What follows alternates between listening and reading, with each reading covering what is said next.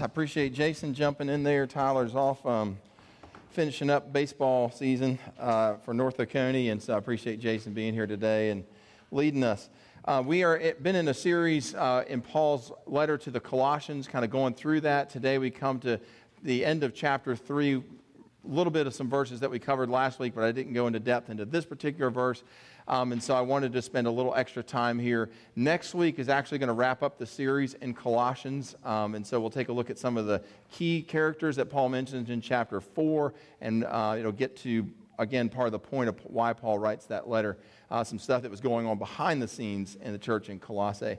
And then coming after next week, I'm planning on, our small group's been studying 1st and 2nd Peter, and so that's piqued my interest to look at the life of Peter. And so I think that's where we're going to go for our summer series, is looking at Peter's life and then also the letters that he wrote. Our verse for today is short. You're going to be standing for about 15 seconds.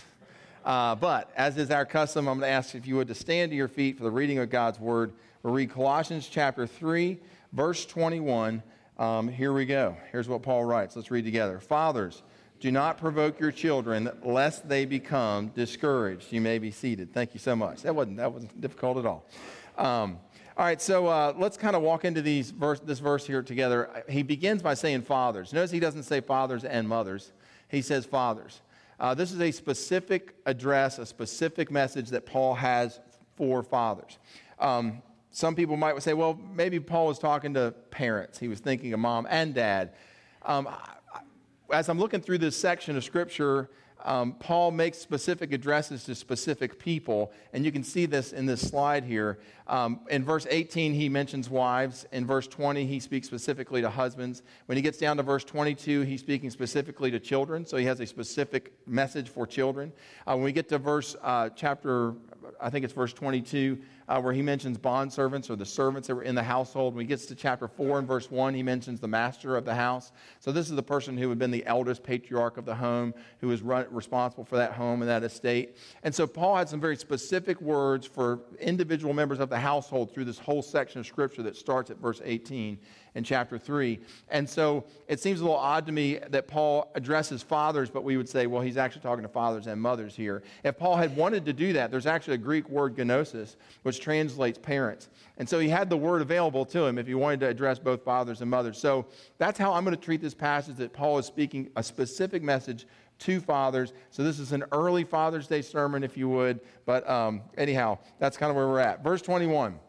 Let's dig into this. It says, fathers, do not provoke your children. The Greek word that's translated provoke is the word erithizete, and it means to stir up or to excite. Sometimes this word is used in a positive sense.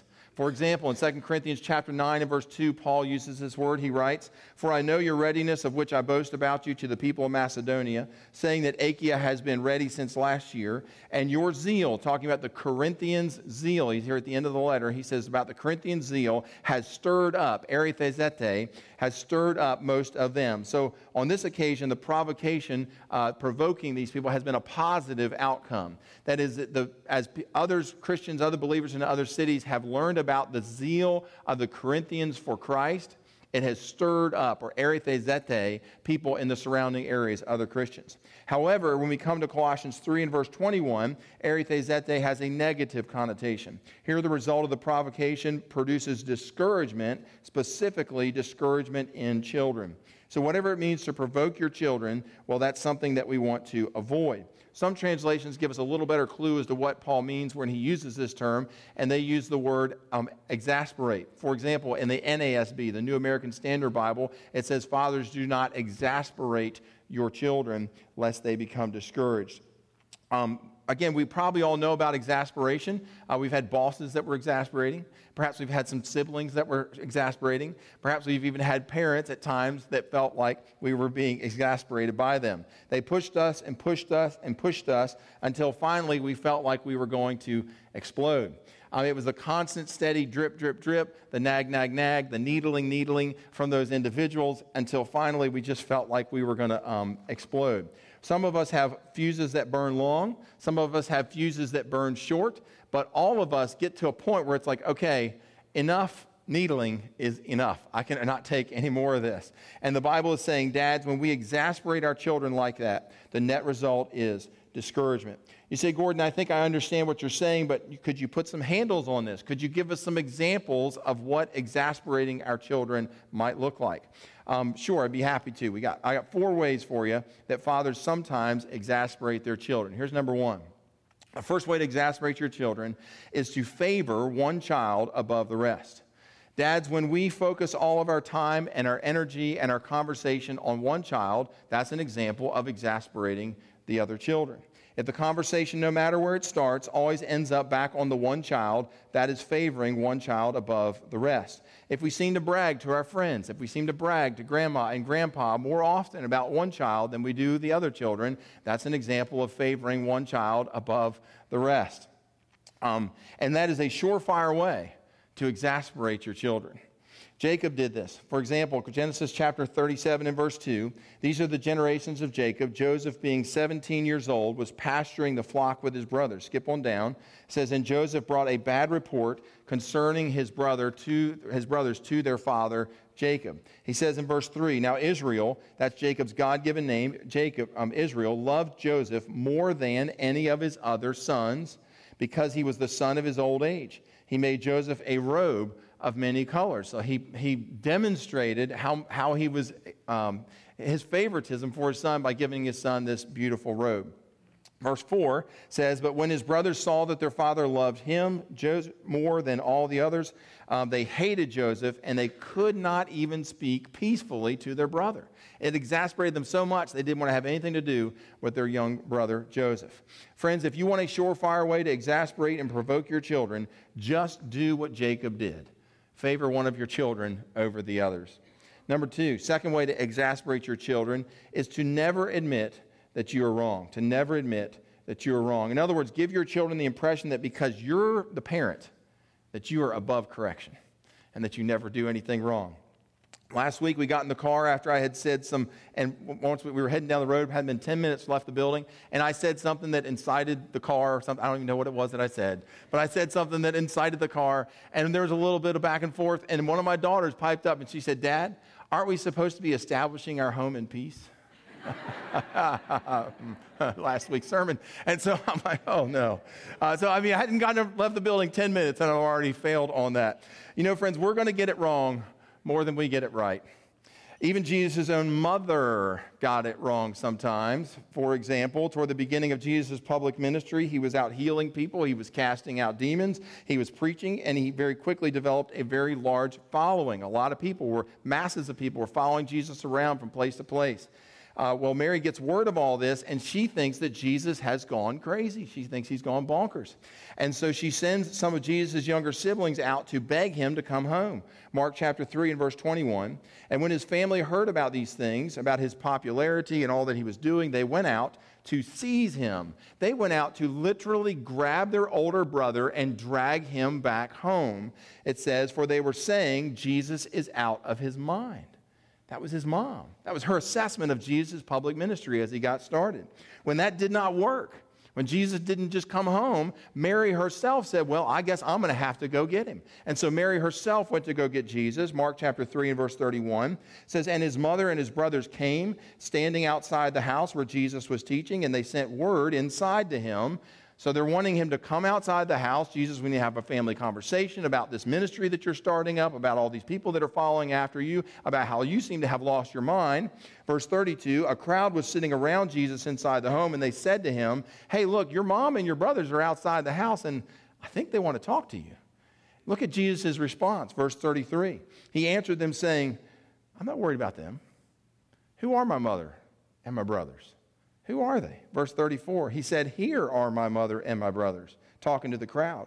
For whoever does the will of God, he is my brother and my sister and my mother. In other words, Jesus just ignored his mom's instructions because she was in the wrong. The point is, even Mary, the mother of Jesus, got it wrong sometimes. Did Jesus need for his mom to be perfect, for him to turn out okay? No, thank goodness, right?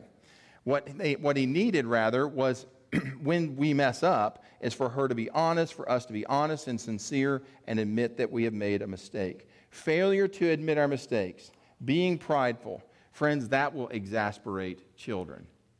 I know what some of us are probably thinking, but I'm the parent. And as the parent, if I admit that I'm wrong, then won't my kids lose respect for me? Won't they say, well, mom and dad are wrong all the time, and so they won't listen or heed what I have to say? Well, actually, it works just the opposite.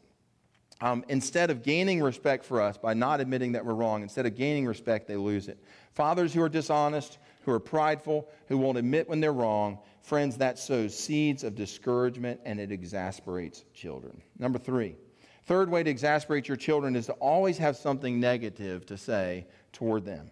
In other words, never compliment your child when they get it right, but instead always point out when they get it wrong. Friends, giving constant corrections will build up those negative emotions and will wall off your children emotionally to you. Psychologists tell us that for every one negative comment that we make to our children, we need to make 3 positive comments just to balance out the scales. And if we want to exasperate our children, it's very easy to do. Just leave off all the positive comments. You'll find them exasperated. Now, I'm not talking about cheap flattery here. I'm not talking about undeserved praise. Rather, I'm talking about genuine recognition for good behavior and for their accomplishments. Back when Claire and I were dating, we went out to play tennis every so often, and one day we went out to the tennis courts, and there was this dad there, and he was feeding balls back and forth across the court to his son, and he had in his mind that his son was going to be the next Rafael Nadal, if you know anything about tennis. So he was going to be the next big thing. He was pounding balls to his son, one after another, and he was hollering at him, and he was criticizing his son. And his son was on the other side of the net, and he was trying his very best. I mean, he was giving it all that he had. He was really into it. He was trying to hit the ball back correctly. But every time he hit a ball, his dad had something negative to say. He had some criticism to make. Well, Claire and I mean, we stayed for like 10 minutes. I mean, it was all, I just couldn't be there. I just could not take it anymore. I was about ready to go over there and hit the guy with my own tennis racket, and I thought, okay, that probably would not be what Jesus did. But anyhow, so we just left because I just couldn't take it anymore. But I can guarantee you one thing about that family. That son, when he got old enough to leave that house, he probably never came back again because his father had exasperated him so much. You can guarantee that you will exasperate your children if the only thing you have to say to them is something negative. Number 4, last one. 4th way to exasperate your children is to never confront them about their bad behavior, to never confront them about their bad behavior. In other words, just let them do whatever they want to do. And there's plenty of parents that try this or have attempted this or that are attempting this. But strangely, in the heart of a child, it works the same as when you have negative things to say. I've got an example of this from David's life in 1 Kings chapter 1 and verse 6. David is an old man. He's nearing the very end of his life, and he has a son named Adonijah. He's the next in line, assuming that maybe he'll take the crown, but David hasn't announced yet who will take the crown. And so Adonijah thinks, you know what, my dad's toward the end of his life. I'll just go ahead and usurp my dad and his whatever decision he makes, and I'll just go ahead and beat him to the punch. I'll go get the crown. I'll put it on my head. What's the word that we use, right? What's the word when you're going to coronate or something like that? I'll coronate myself. Thank you very much. I appreciate the audience interaction there. I'll coronate myself, and I'll become the next king. So Adonijah, look at what happens. It says in 1 Kings chapter 1 and verse 6, how Adonijah got to this point. It says his father, this is the Bible's assessment of David's parenting. It says his father David had never at any time displeased Adonijah by asking, why have you done thus and so? In other words, he never questioned his son. He never corrected his son. And instead of growing up to love and respect his father, Adonijah became a menace. Adonijah leads a coup against his father and attempts to steal the throne while his father is still alive in his old age. Friends, if you want to produce a healthy child who is submitted and respectful, withholding discipline from them is not the way to do that. It will only exasperate the child all the more. All right, let's sum up. Paul makes a direct appeal here to fathers, saying, fathers, do not provoke or exasperate your children. To exasperate them means to stir them up in a negative way till they get to the point where they just are going to explode. And 4 ways that we sometimes do this, even without realizing it, are: number 1, we favor one child over the other. Number 2, we fail to admit when we mess up. Number 3, we exasperate our children by always having something negative to say or something critical to say. We never follow that up and balance it out with positive things. And number 4, and finally, we can exasperate our children when we don't confront them about their bad behavior. We just let all of that go unchecked. Friends, that as a totality is a recipe for an ill-tempered, disrespectful, exasperated child. All right, well, that's our treatment of this text for today, and so that means it's time for us to stop and ask the question we ask every week around here. What difference does all this make to my life? You say, Gordon, obviously it's not quite Father's Day. You're preaching to the fathers here, and I'm not a father, and so, or my kids are already raised and they're out of the home, so what difference does any of this make to my life? Well, that's a great question. Let's see if we can answer that. I'm going to speak directly to the dads here in just a few moments, but before I do, I have something for all of us to consider. Perhaps as I've been describing this father who exasperates, as we've seen this example, different examples of exasperating fathers, you may think to yourself, you know what? I had one of those. I grew up in a house like that. I grew up in a house where my dad favored one of my brothers or sisters over me. I grew up in a house where,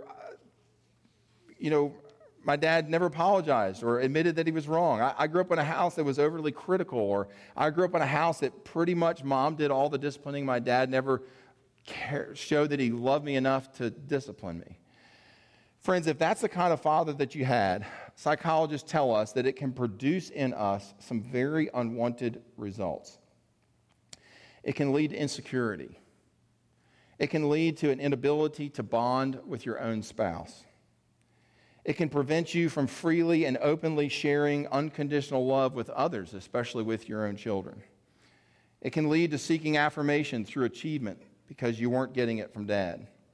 It can lead to sexual exploration and promiscuity. Basically, fathers who exasperate their children open up a scar in their children that can literally last for generations. Let me share with you a few brief excerpts from the story of one exasperated child. He writes, I must have been about 10 when I became aware that something was terribly wrong with Dad and with my parents' marriage. I can't count the number of times that my brothers and I would watch our inebriated father stumble through the house with Mother reciting his failures at the top of her lungs. Every time it happened, something inside of me would die toward my dad, and that's a terrible feeling for a young boy. As I moved into my teenage years, Dad's drinking became worse. I, more than my brothers, became the in-house mediator trying to keep the peace. I would go back and forth between my parents, trying to help them understand each other. It was an impossible task for a boy, and in the end, it only made me the enemy of both. He said, you swallow a lot of pain when at 15, you tell your dad not to come out of his room until your friends have left the house. The worst part, however, was not the alcohol.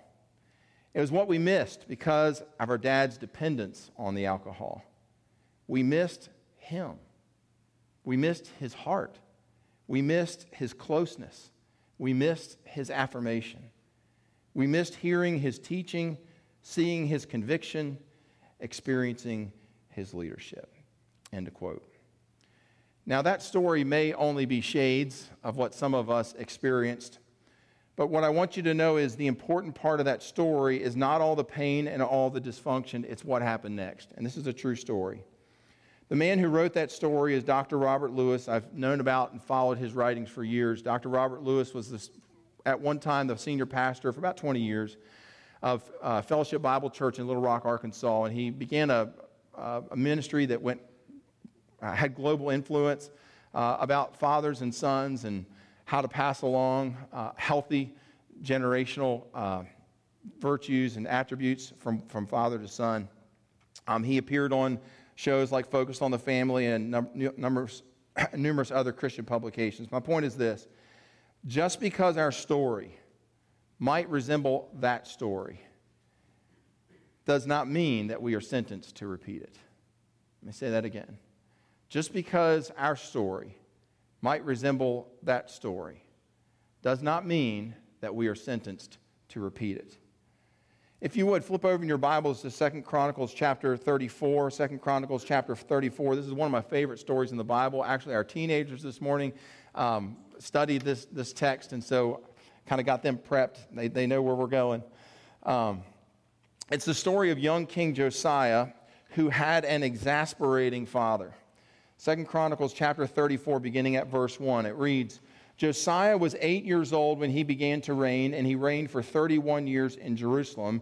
Get this, he was 8 years old when he became king. 8, right? And so he's 31 years he reigned, so he's 39 when he dies. So at 8, he became king. Verse 2, it says that the Bible's assessment of his leadership was, Josiah did what was right in the eyes of the Lord. Now, to fully appreciate the stark turnaround that happened from Josiah, from his father to Josiah, that Josiah did what was right in the eyes of the Lord. He didn't deviate to the right or to the left, it says. To appreciate the stark contrast that exists between Josiah and the generations before him, we need to flip back just a couple of verses to 2 Chronicles 33, beginning at verse 21. It's talking about Josiah's dad. It says, Josiah's dad, Amon, was 21 years old when he began to reign, and he reigned for just how many years? Just 2. You say, well, why did the guy only reign for 2 years? Well, look, verse 22, it says, because he, that is Amon, Josiah's dad, did so much evil in the sight of the Lord as Manasseh, his father, had done. So now we've got multiple generations of people who were passing along this generational curse of evil. So Josiah's father, Amon, was a terrible king and only lasted for 2 years. And his father before him did evil in the sight of, so this is Josiah's grandfather, Manasseh, also did evil in God's sight. Here's some of the stuff that they did. It says in verse 22, Amon sacrificed to all the images that his dad Manasseh had made and served them. Verse 23, he did not humble himself before the Lord. Verse 24, things got so bad under Amon. Here's why he only reigned for 2 years. Things got so bad that his own servants conspired against him and put him to death. The king was so atrocious and his leadership was so vile that they had to murder the king. But what a different picture we get when we come to Josiah's reign. Going back to chapter 34 and verse 2, it says that Josiah did what was right in the eyes of the Lord. He did not turn aside to the right or to the left. That is, he stayed focused, just like Dr. Robert Lewis did. Friends, your past does not have to determine your future. This is the difference that Jesus makes. Jesus brings healing. Jesus brings forgiveness. Jesus brings new life. You may have drawn the short straw in life, but through the power of Jesus and the power of his Holy Spirit, you can overcome. You can have victory. Just ask Dr. Lewis. Just ask Josiah. All right, well, that's the first difference that all this makes to your life and to mine. First of all, that no matter our past, in Jesus, we can break the generational curse and establish a God-honoring future for our family. Number 2, the second difference that this has to do with your life and to mine is directed at dads. So far, we've talked about what not to do. Now I want to give you a couple of things that you should do. Here are 2 ways, dads, for you to bless your children. Number 1, give your children verbal affirmation. Give your children verbal affirmation. Verbal affirmation is more than just not being critical. It means opening your mouth and saying words like, I'm proud of you. I respect you. I'm so glad that God gave you to me and to our family. Friends, these kinds of genuine words provide strength and encouragement and blessings to the heart of your children. This is why the proverb says, Proverbs 16 and verse 24, gracious words are like a honeycomb, sweetness to the soul and health to the body. Again, I'm not talking about flattery. I'm talking about genuine affirmation of character traits in your child that you see, that you really admire, and that you really love and are glad is there. You know, for the 4 years that I was off at college, my dad used to send my brother and I little encouraging notes. And he would include a few dollars in the note, and that was always nice to get the few dollars. But honestly, I like the notes better than I like the money. He would say things like, Gordy, I'm proud of you. He would say, live for Jesus today. Give your best today. Your mom and I are praying for you. Friends, reading those notes was like sweet honeycomb, food for the soul and health for the body. Dads, one of the greatest blessings that you will ever give your children are words of affirmation. Number 2, and finally, how do you bless your children? Number 2 is to get to know them personally. To get to know them personally. You say, Gordon, what do you mean getting to know my kids? I mean, I know my kids. I know who they are. I know their birthday. I know their room. I know where they go to school. I know all kinds of stuff about them. Well, I'm talking about what's beyond the facts, what's beyond just the data. There's a person beneath all of that. There's hopes, there's dreams, there's aspirations in life, there's disappointments, there's frustrations. Getting to know the person that you're living alongside in a home. Moms are great at doing this, right? Moms do this kind of thing intuitively. They're looking for the person behind the facts. And so for us dads, we need a little bit more instruction about what it is that we're supposed to do and get to know them. Like, what does it look like? Well, for starters, we can pepper our children with questions. Questions like, what's your least favorite subject in school? What's your most favorite subject in school? Who's one of your best friends? What's the worst part of your day? What's the best part of your day? What is it that you're most afraid of when you go to school? What do you most look forward to? Who's the person that you least get along with? And why do you think that you least get along with that person? Who do you like in the Bible? Who do you think God is calling you to be in your life? Dads, we have to listen to our children. We have to hear about their dreams and their struggles, their fears and their hopes. You say, but Gordon, my children don't want to talk to me about all that stuff. Oh, yes, they do. They may look at you funny when you start peppering them with questions and asking about these sorts of things, but what you'll find out is that when they realize that you really do want to listen, it'll be like a faucet that you just can't even turn off, right? I mean, the thing's just going to keep running and running. They'll be so glad that you want to listen to them.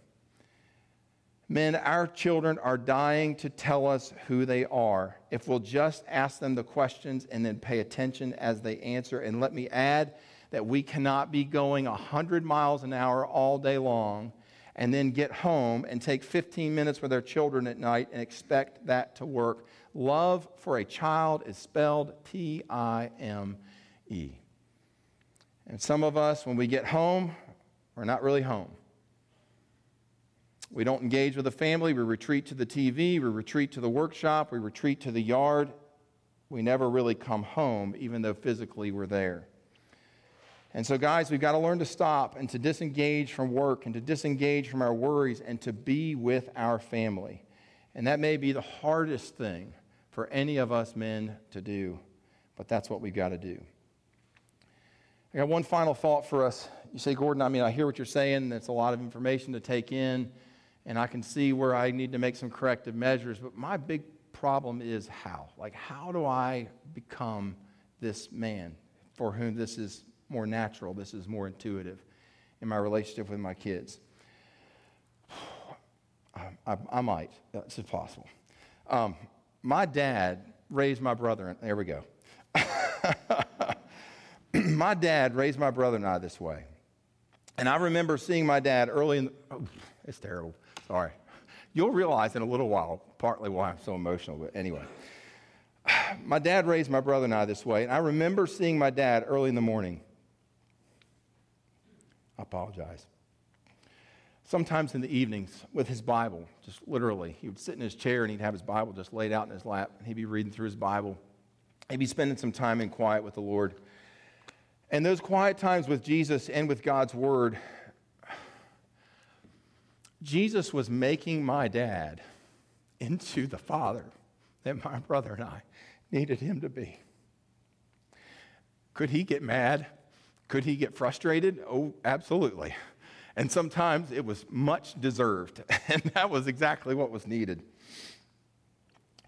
But it was the quiet time that he spent with Jesus that transformed an ordinary man into an extraordinary father. Men, that's where we're going to find the strength. That's where we're going to find the resources. That's where we're going to find the character to be the man that our Father needs us to be. Let's pray together. Most gracious God, we thank you for speaking to our heart today. For some of us, Lord, as we look back through some of this information, there are some scars. There are some things, Lord, that were planted in us that netted some unwelcome results. Lord Jesus, we know that you are the great healer. You did that for Dr. Robert Lewis. You did that for Josiah. You did that for so many biblical characters through human history. You've done that for many of us. Lord, we ask that you would reach down in the wounds, that we would allow your hand to go there, that you would bring supernatural healing. Because, Lord, that's what we need. We need a healing at the level of our soul. Lord, we ask that you would just, through this quiet time, that you'd work in our hearts. Lord, for others of us, we're reminded of a dad who was an extraordinary man. And Lord, we're thankful. And we thank you and praise you for him. God, we ask that you would just bless him today. That you would remind those fathers that they've done a great job. Affirm them, Lord. Affirm them through our words. Affirm them through the lives that they see us living. God, all of us need your help. Lord, we need your hand, your blessing, your strength, your resources, your character. Lord, we ask that you would, just in these quiet moments of communion, as we remember, Lord, your broken body and your shed blood, God, that you would embolden us, strengthen us, give us a clearer vision of the Father that you want for us to be. Lord, we commit this time to you and we pray all these things in Christ's holy name. Amen.